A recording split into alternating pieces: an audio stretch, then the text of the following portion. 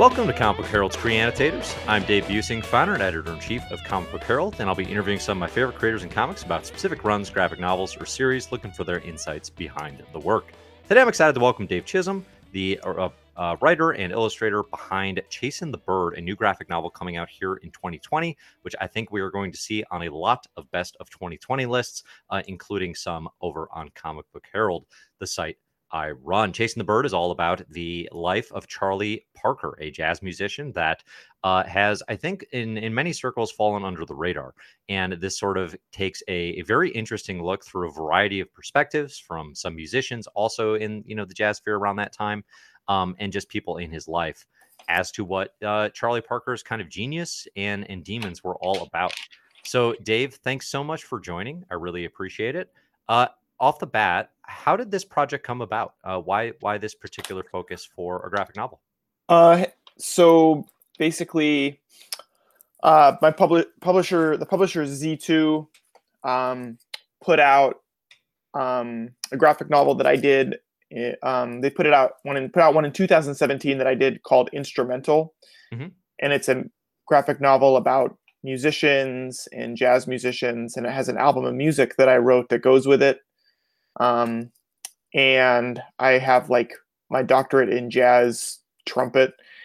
And so they put that out back in 2017. And so fast forward to like late summer, early fall of 2019, they were contacted by the Charlie Parker estate about doing a graphic novel for his centennial, which is this year, like actually is any day now.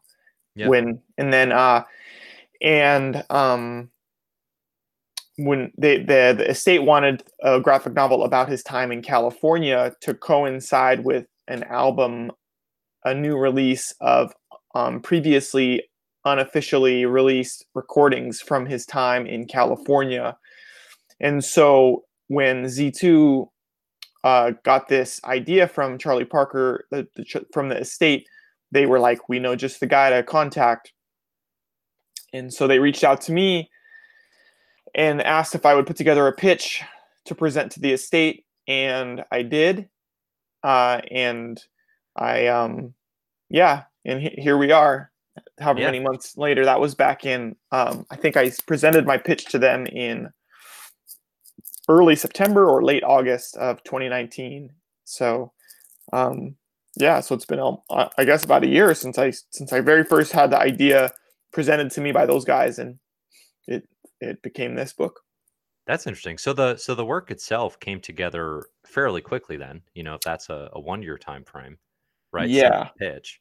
How did you when you pitched it, did you have it kind of in your head around the different framing device of various kind of accounts of different individuals meeting him?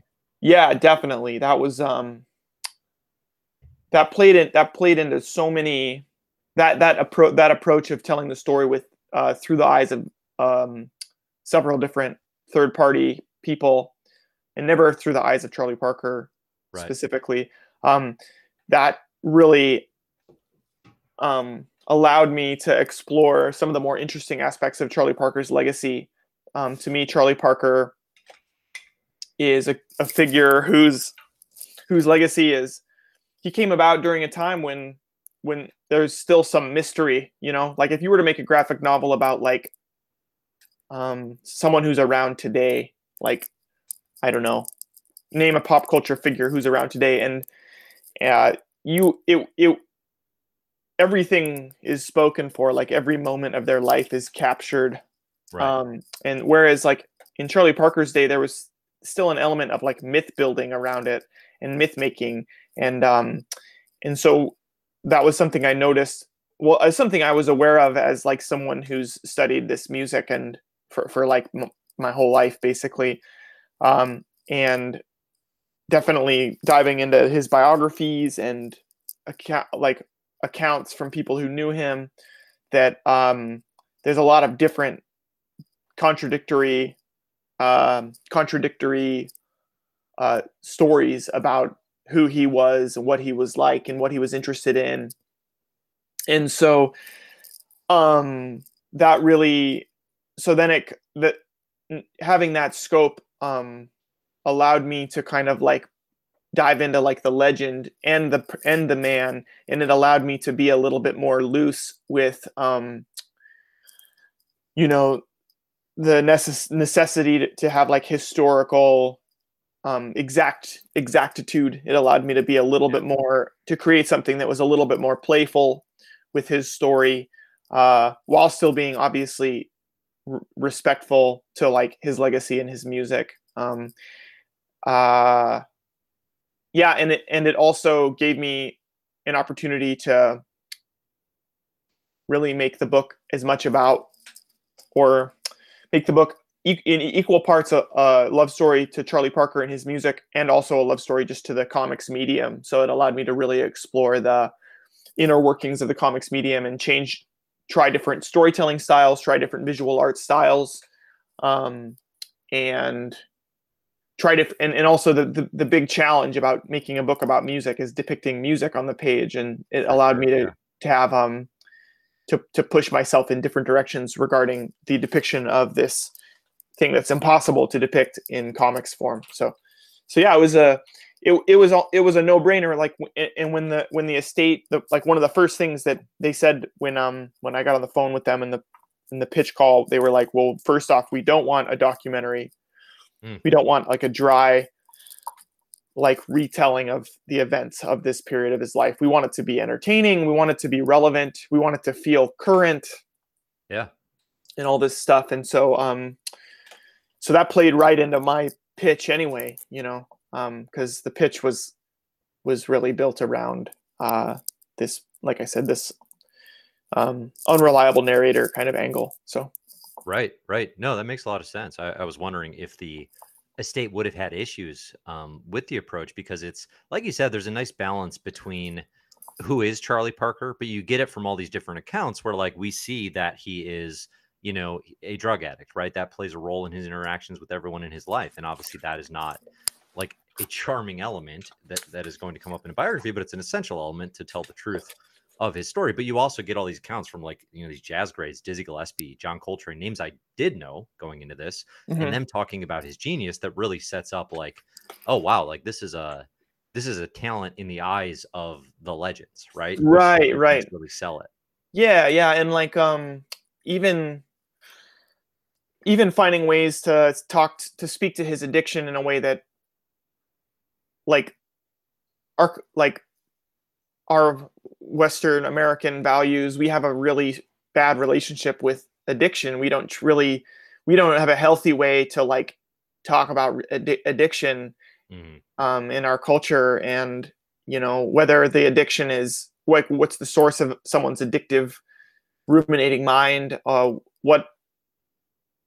and so like this kind of gave me like I've said this in other interviews too, like I knew that there were some things, given the topic of Charlie Parker, I knew there were some topics, some like subtopics that that it would be irresponsible for me to not address in the book.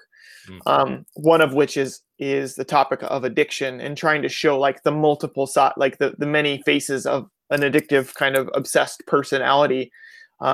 Like, you could look at someone like Charlie Parker and say that obsessed part of his mind that made him such a brilliant musician is the same exact part of his mind that caused his self-destruction. And it's just different sides of that obsessed mind, and I'm someone who's, not to compare myself to Charlie Parker, because, obviously like, but over the course of this book, like I had to do this book in such a short amount of time. Just the way the timetable worked, I had to like hit the ground running with it, and I was pulling like probably like one all-nighter a week.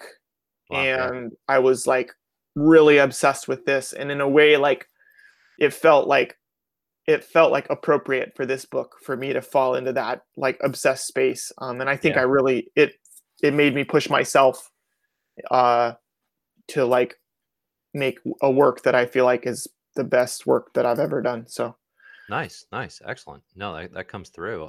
When you're doing the research around the various perspectives, there's an interesting blending of, accounts. Let's say right off the bat, the first chapter starts from the perspective of Dizzy Gillespie, Hmm. and there's these quotes, of him talking about Charlie Parker. How much Hmm. of that throughout the book is Hmm. actual like quote pulled from biography stuff versus needing to interpret and fictionalize some of the accounts?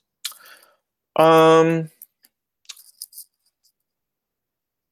Or maybe less in terms of percentage. How did you balance that creatively in terms of I need to tell this truth, but we obviously don't have literally everything documented, and like you yeah, said, it's right, not a right. documentary. Yeah, yeah, and also like a lot of these figures would never be this candid Mm, behind like to like an interviewer, yeah. right? In particular about again like about a topic that's like about some of the topics that come up, whether it's the topic of race or the topic of drugs and addiction, Hmm. um, or the topic of like gender politics and stuff like that. Like the so I would say like there's a good amount. Like I did a lot of research for this project, but in a lot of way in some ways the narration in, in many in a lot of the chapters I just did as much research as I could to like try to find the cadence of the voice of the person who was talking and to kind of like look for some phrases that were like part of their and ways of viewing the world. Like the Mm, second chapter is that there's a lot of interviews with that figure that are around, and the way he talked about art is a really particular kind of very like you know uh capital A artist point of yeah, view, yeah, for sure. these like very highfalutin like ideas. And it was then it was just a matter of kind of like trying to channel those ideas to fit this story. Um and looking for little connections, like knowing that a figure like Zorthian was friends with Richard Mm, Feynman, the famous physicist, and like what kind of like topics Charlie Parker might be interested in. He had this real polymath kind of mind as well. yeah, And then Coltrane, so like these kind of like these subjects kind of make their way across. Like you can see the seed of this subject planted in chapter 2 show up in the Coltrane chapter. But right. when you look at some of these chapters, the historical account on a few of them is pretty small, and it was just me kind of like trying to find threads. And like I said before, like I knew there were topics that I couldn't not talk about, even if the people themselves didn't really talk about it publicly. And Right. so like looking for threads, like in like Julie McDonald's account of Charlie Parker, she said he was interested in past lives and like reincarnation and past lives, and he was kind of this mystical figure in her life.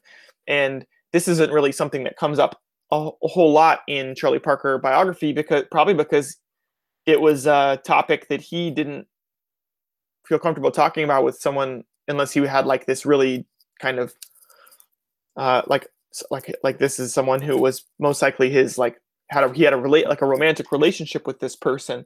Hmm. And so I saw that in this account, and it was like it kind of blew my mind, that he like tried yoga with her. He like did all this kind of stuff that at the time, like in the late 40s and early 50s, was like pretty pretty out there stuff, I guess. Pretty like cutting edge bohemian counterculture stuff. And so then like that kind of found its way into like the Coltrane chapter and stuff like that. I mean, the research process was like really condensed, really like really like boiled in it, and it was less about like creating a perfect like historical recreation, and more like knowing that there were some things that some things that I knew that I needed to talk about in the book, and then trying Right. to like reverse engineer it by looking at history for those things.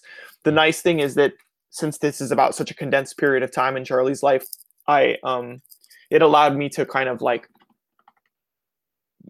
really focus my research on this time in his life as well. So like um in a couple of the biographies that I read, I just kind of like focused on the California chapter or Mhm. chapters. And then there's another book that's like that I dog-eared a lot. That's it's this book by, let's see, Robert Reisner.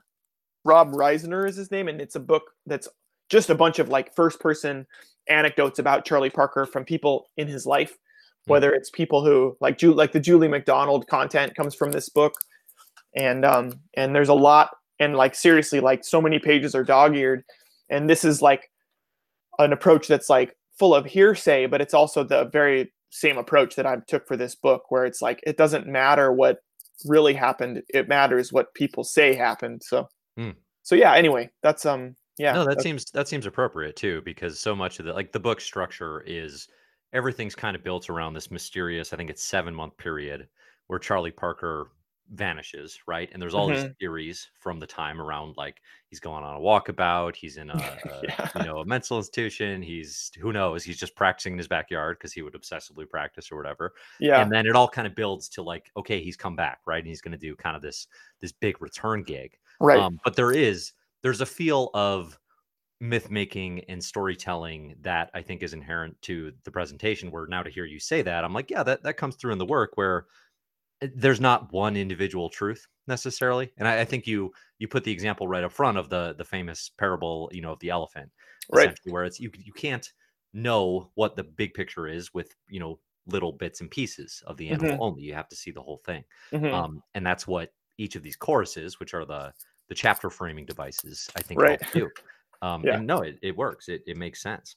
There's also like you said, there's certain things you have to hit to make it current. And it's interesting to hear, the estate definitely wanted to push for that. I think one of those definitely is like the racial elements, right? Like Charlie Hmm. Parker is a black musician in a time when black musicians are, it's like they're simultaneously in demand in the sense that like talents like Dizzy Gillespie and Charlie Parker, like white club owners want them to play, but Hmm. obviously, they're not paying them as much. And there's still all of the problems with institutionalized racism that like I guess Hmm. have improved mildly, but obviously as we're seeing this year in particular, like they're still very much Oh there, yeah. There's a right? still a lot. Yeah. Yeah. Yeah. So in terms of making that current and kind of, I think it really comes through in the Clax chorus, where he's the photographer who's a white man, kind of wondering, he's just kind of like pondering out loud, like, is Charlie's drug addiction kind of a product of the racism he's dealt with and a coping mechanism? How did you kind of like figure out how to integrate these topics seamlessly in the work as you went? Like, was there a part of you that was like, I have to touch on this, and then I just need to figure out the place to put it in? You know? Um.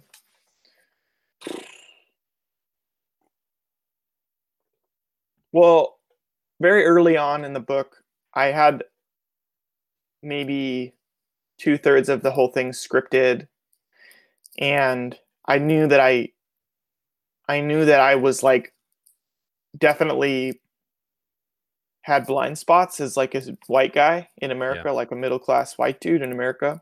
Um, and when you grow up and get really like when you grow up playing jazz music and then get really serious about it, like you're definitely like for me anyway, I've like definitely was have always been aware that like this is music that comes from like Black America, right? Yeah. And so these subjects and being sensitive in these subjects is something that's like on one hand you're always aware of it and you always want to do better, and on the other hand like you always have to kind of check yourself and make sure that you're doing the work and Hmm. make sure that you're just make sure you're doing the work. And so very early in the process I had quite a bit of it scripted out, and I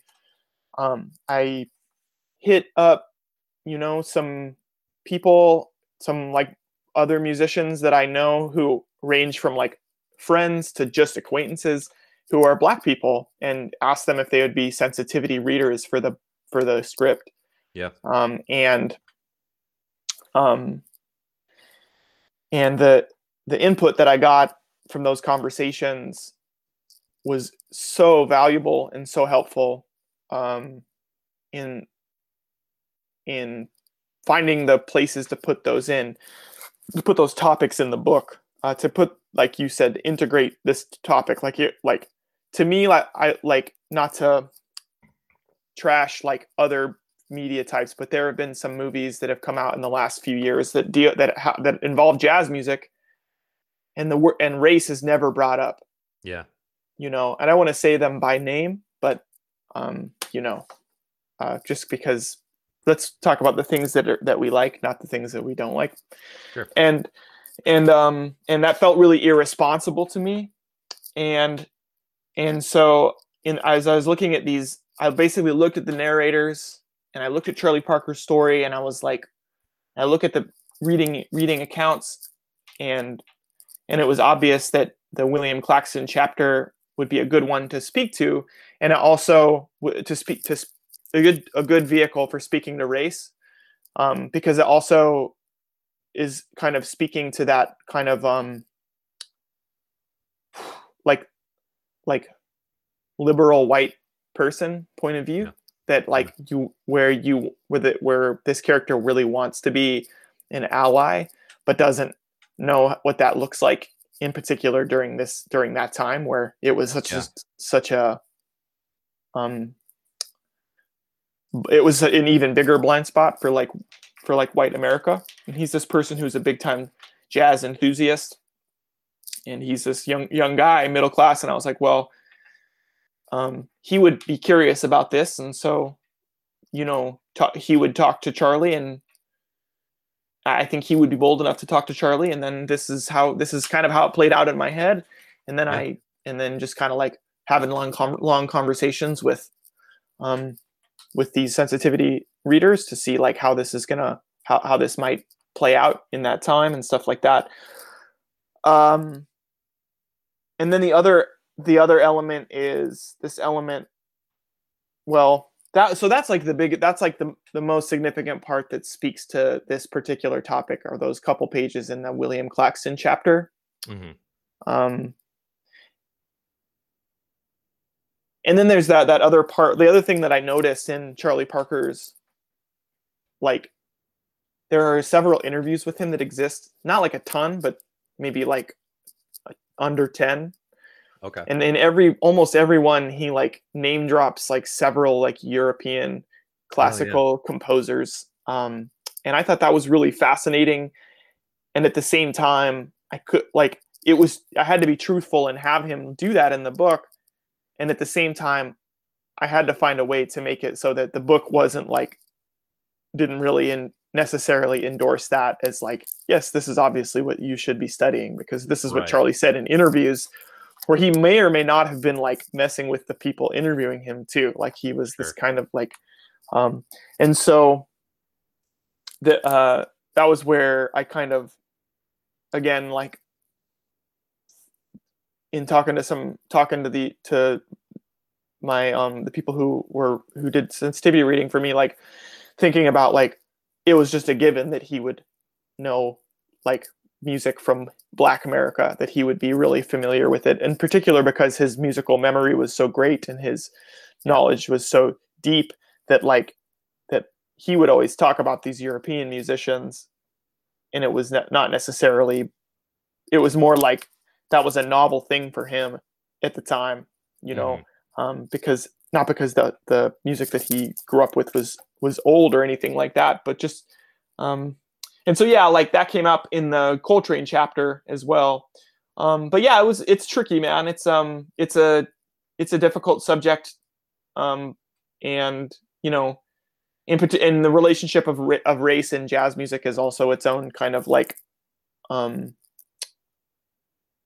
complicated or like complex history, because it's a complex and unique history because of the nature of like that jazz music is basically like music that's from the people, like folk music. It's like a music that's from the people, but it happens to blossom right around the time recording technology blossoms. So in essence, it's the first folk music that we get in human history where the primary source becomes the device for spreading it all over the world, as opposed to like a secondary source, like someone going and transcribing it to notation, and then that piece of paper gets spread all over the world. This is like the primary source. So like you could hear Louis Armstrong play on your record player or your wax cylinder or whatever back in like the 20s, and you could be like a guitar player in France, and that music would speak to you in a deep way, regardless of of what your background is. Yeah. And in a lot of ways, this is like one of many miracles about jazz music and like Black American music, is that these are in essence, these were like the least free people in America, right? And the music is like the essence of like the American dream, which maybe never has really truly existed, right? Yeah. But the music is like this like boiled down essence of the American dream. And instead of creating this music and slamming the door and saying like, this is our music, they created the music, opened the door, made the umbrella as big as possible, and it's ever growing. And it's an umbrella that anyone can get under the umbrella and say like, we are under the umbrella of Black American music, and we can create whatever we want. And the incredible thing about it is that, like, of course, I'm like personifying like this musical style, but like this particular style of music like has the confidence to let anyone put their twist on it, knowing that the core is still going to be there. And it's a total miracle to me. So hopefully I could spread some of that with this book, you know. Yeah, no, it's cool. I mean, it got me to listen to Charlie Parker for the first time in my life, right? That's good, man. That's one of my 2 goals for this book, or 3 goals for this book. So that's one of them for sure. Very cool. How obviously you're well versed in the history of jazz, and you're a performer yourself, and have, you know, a really cool like graphic novel / album experiment, which I love, just that idea of like combining these 2 mediums into something where the creative burst of those 2 things comes together. How well versed were you with Charlie Parker prior to having this assignment, in like also just kind of his legend and the way that you're, you know, mythologizing it here? Oh, I would say very well versed in it. Yeah, like I was very well versed in it. Like you know, when for my doctorate, the last test that you take is this 14-hour test, right? Okay. 14-hour test, and if you don't pass it, you don't get a degree. Right. So it's like the highest stakes test. Yeah. So stressful. And part of the test is an essay part of the test. And you have to write an essay with no sources, right? You don't get an encyclopedia. You don't get anything. You just have to they'll give you a topic and say, okay, write an essay about this topic. Yeah. And the topic that I got was talk about 3 times in music history where an individual affected the greater like fabric of music, right? Where like the individual did. And so I talked about 3 times where the individual became like a brand to subsequent like generations. Yeah. And it was like this Renaissance composer named Josquin. And after he died, his name became like kind of like this brand for the next generation. Like, that's what we want. That's the ideal, right? And then I talked about Beethoven, and then I talked about Charlie Parker, were the 3 figures that I talked about in that essay, about how like they're, and in a lot of ways in that essay, I talked about in a lot of ways how like all 3 of those people like had innovations, that things that were ascribed to them as innovations that they invented, that actually, like, when you actually look at history before them, other people did, but they just didn't do it as well. You know? So revolution, that's actually evolution, that is given the title of revolution, was kind of like the theme for that. And so a lot of that was about like the Charlie Parker part was about like, in addition to all the music jargon junk that gets was about like how the Bird Lives was like graffitied everywhere after he died. And his you know, there's still people, there will always be people who play jazz music who aspire to play exactly like Charlie Parker played. And it's like this brand kind of thing. So anyway, yeah. So yeah, I would say that yes, really, really was really familiar with that. Yeah, no, sounds like it. That's awesome. And like definitely that there's sort of a love and respect for the talent, like I was saying, and then the beginning of this, that really comes through in the work. Speaking of like, you know, the way you actually depict this, you mentioned right up front too, like, so there's a biography element, right, of this individual. But then there's also like at the end of the day, he's a jazz musician, and there's a lot of scenes where everything's building to a performance. Everything's building to, you know, him playing the trumpet, right? And you depict that. The saxophone. Excuse me. Yeah, that's important. That's an important detail. Saxophone. All good. And you depict that different ways throughout the narrative. And there's some really cool visual tricks of you kind of doing like the notes and the scales kind of weaving throughout. When he's playing at that artist mansion, it's very surreal. Everything becomes very dreamlike. And then at the very end of things, you know, kind of spoilers here, I guess, if there's if that's possible. There, you know, it's wordless, right? You're saying like it's not, there's no dialogue, there's no narrative caption. You're not trying to put into words what that would look like. What was your goal? What was important to you in terms of how you visually were able to depict, you know, like amazing jazz music? Yeah. Well, I think like it was like asking all of your audience to just all of a sudden have synesthesia, you know, to like get their senses all mixed up. Within the bounds of the story, the one of the goals was like, how might this person who's narrating the story interpret this music, right? So I would say like 20-year-old William Claxton probably couldn't read music, and so there's no music notation on his, right? Yeah. And probably this European, Turkish, like artist probably could read music, right? This is me just guessing. He's an art school kid. He probably could read music. And so that one is notated. The other special thing about that one is the one that plays in that party is there's a live recording of that. That was actually recorded. And so the music, the notes that you see in that scene are actually like I would say a very accurate transcription of exactly what Charlie played at this party where all of that crazy stuff went down. And for the Dizzy chapter, like I mean obviously Dizzy could read music and was super extremely knowledgeable about like the inner workings of this music. But for his, I wanted it to feel a little bit more like improvisatory. And so I kind of came up with those ideas of those boxes, those squares, and like Dizzy's squares are blue and Charlie's are like this pink kind of color. And then when you see the part where you get kind of Charlie's life story in a very truncated form, all of the squares where you get his life story are that same pink color. And to kind of very subtly play to this famous quote by Charlie Parker where he says like, you play you play your own life in your horn. And so like every time he plays in those panels, those squares that come out, it's like supposed to be sort of like symbolically his like life and his experience and stuff like that. Yeah. So, and then the end, there was an agenda at the end.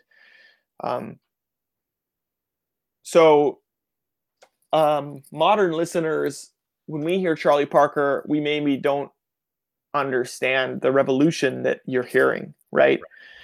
Because at this point, Charlie Parker's musical language has become so ubiquitous and so he's obviously like the master at it, but like at this point, that's what everyone studies when you go to school for jazz. And when you study jazz, like not at school, but just like by playing it and stuff like that, like that's the source, right? You studied Charlie Parker.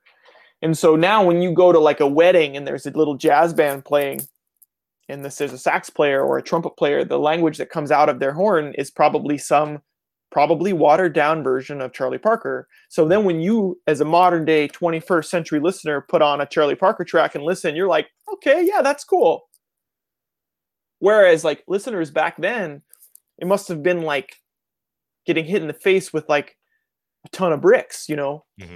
And it must have been a real transcendent experience to hear this music because it was so like levels beyond like anything else at the time. And so the goal of that last scene, the one that you alluded to, that we won't spoil too much, I guess, if it's like you said, if it's possible, but my goal with that was to try to like put the reader in the headspace of the people back then, and I really wanted that sequence to be like overwhelmingly amazing, to the point that like when you finish reading it, you're right there with all the people clapping, Yeah. right? Yeah. That you're like, wow, that was really something special. And also like that whole sequence, all of the birds in that sequence are, Right. if you get the recording that's based on, you can follow along. Like each double page spread is like 4 measures of music. So you can Oh, like count yeah. along and follow the birds through the notes that Charlie's playing, which is kind of cool.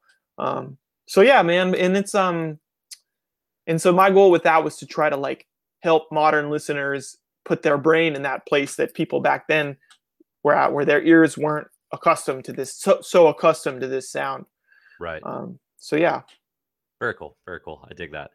Right. The chapter right before that too was one that really stood out to me, because it's something you're doing throughout the work, but this last chapter really caught me, where it's kind of like the I don't know what you call him, like a record label exec. He makes Yeah. himself that. It's very like noirish, like stylistically, like caption, like the style shifts.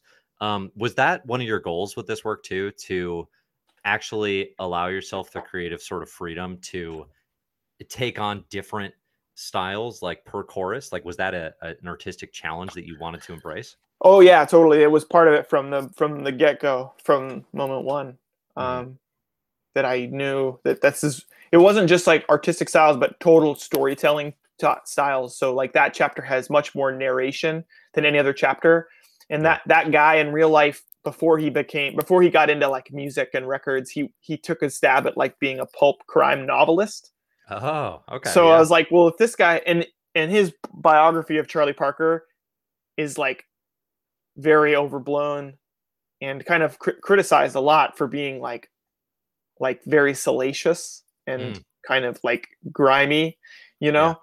Uh, and so I was like, well, this guy's point of view is this is gonna be like a film noir thing. And so then my main like inspiration for that chapter is the amazing Parker books by Darwin Cook. I thought that. Yeah, that makes a lot Yeah. of sense. That was like basically my style guide, except for those couple spots where I like in in inject other styles into that chapter. So that chapter has a couple spots that are like the funny, like, Batman page. Yeah. And Yeah. then like the one sequence where he's interviewing all the people at the hotel, Hmm. and all those people are telling their version of the events, and every one of them is in a different style as well. Yeah. So it's kind of like, hopefully if people didn't get it by then, they'll understand, oh, this is what's happening through the whole book, Yes. is that Right. like, everyone's story is, everyone's version of events is irreversibly irreversibly like like color, or changed by their own biases and point of view and stuff like that. So Yeah.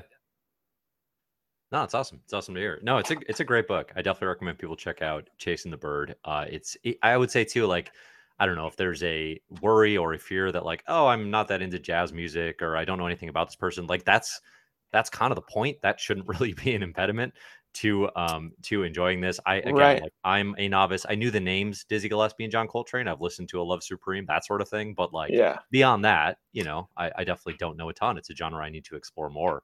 But this was eye opening, and it made me want to Oh, thanks, dig into man. the music more. Yeah, no, and it made me want to recommend the comic too. You mentioned you had 3 goals. Are there any other ones that I didn't Yeah. touch on? Yeah. Yeah. Like, one goal is to get comics people to check out Charlie Parker, and to kind Perfect. of like really do everything I could to showcase this like total genius from like Black American culture. Um, and then the second goal is to get jazz people to read comics. Okay. Yeah. So like if any jazz person is like, I don't know, graphic novels, I want them to Yeah. read this and be like, well, what else is there? And then, they can get in and dig into the influences on this book, and then find a whole world of like incredible stories and stuff like that. Yeah. And then the third goal, maybe it's just the two goals. I mean, the third goal is just to like tell a just. I mean, is maybe the big goal is just to tell a good story in a way that's interesting. Where I love form and I love experimenting with form. Like, I have a sci-fi book that came out this year as well called Canopus. I don't know if you got to check that out. But like in every work that I do, including that one and this, obviously in the Charlie Parker book, like the comics form is like kind of my ultimate, my ultimate muse in this is like, how can I mess with the form of this book? And I kind of equate it to like music production, where some producers like Steve Albini, their whole angle is like, get out of the way, like push record, do like the best recording you can of this artist. And your job as a producer is to be invisible. And a lot of comic artists have this approach, and that's totally fine. I have no problem with that. However, I'm not that person. My approach is a little bit more like a producer, like maybe like Nigel Godrich, who produces like Radiohead's albums, I would say he's a heavy-handed producer, where like you can see that like the form and the content are like married together. And so for me, like the formalist aspect of it is everything. And so like I want to tell a good story. Ultimately, I want to tell a story that moves people. I want to tell a story that gets people on like multiple levels, that's clever and emotional and blah blah blah. And also for me, it's always like I just get a kick out of the messing with form. So, and I'd say all my favorite comics mess with form in some way. Yeah.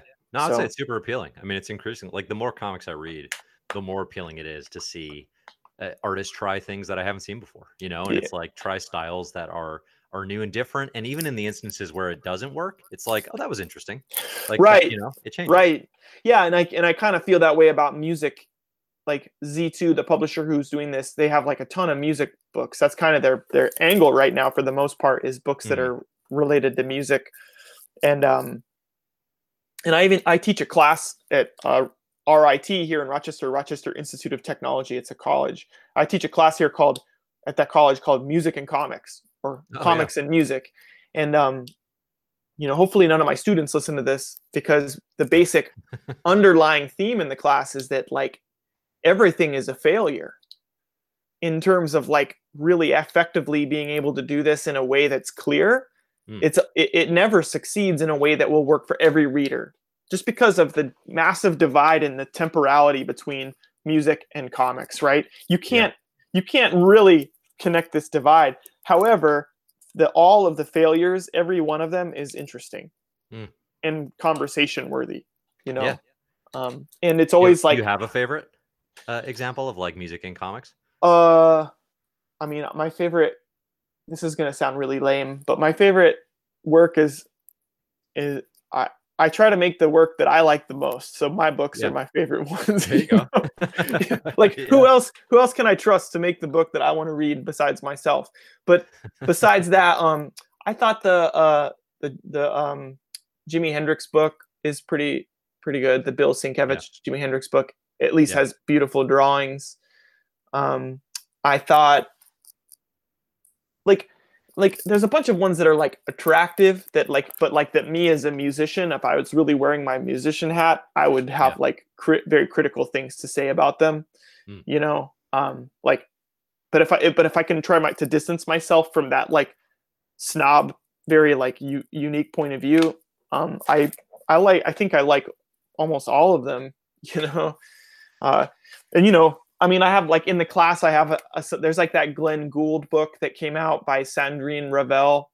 And then there's like Hip Hop Family Tree, which is so different from that.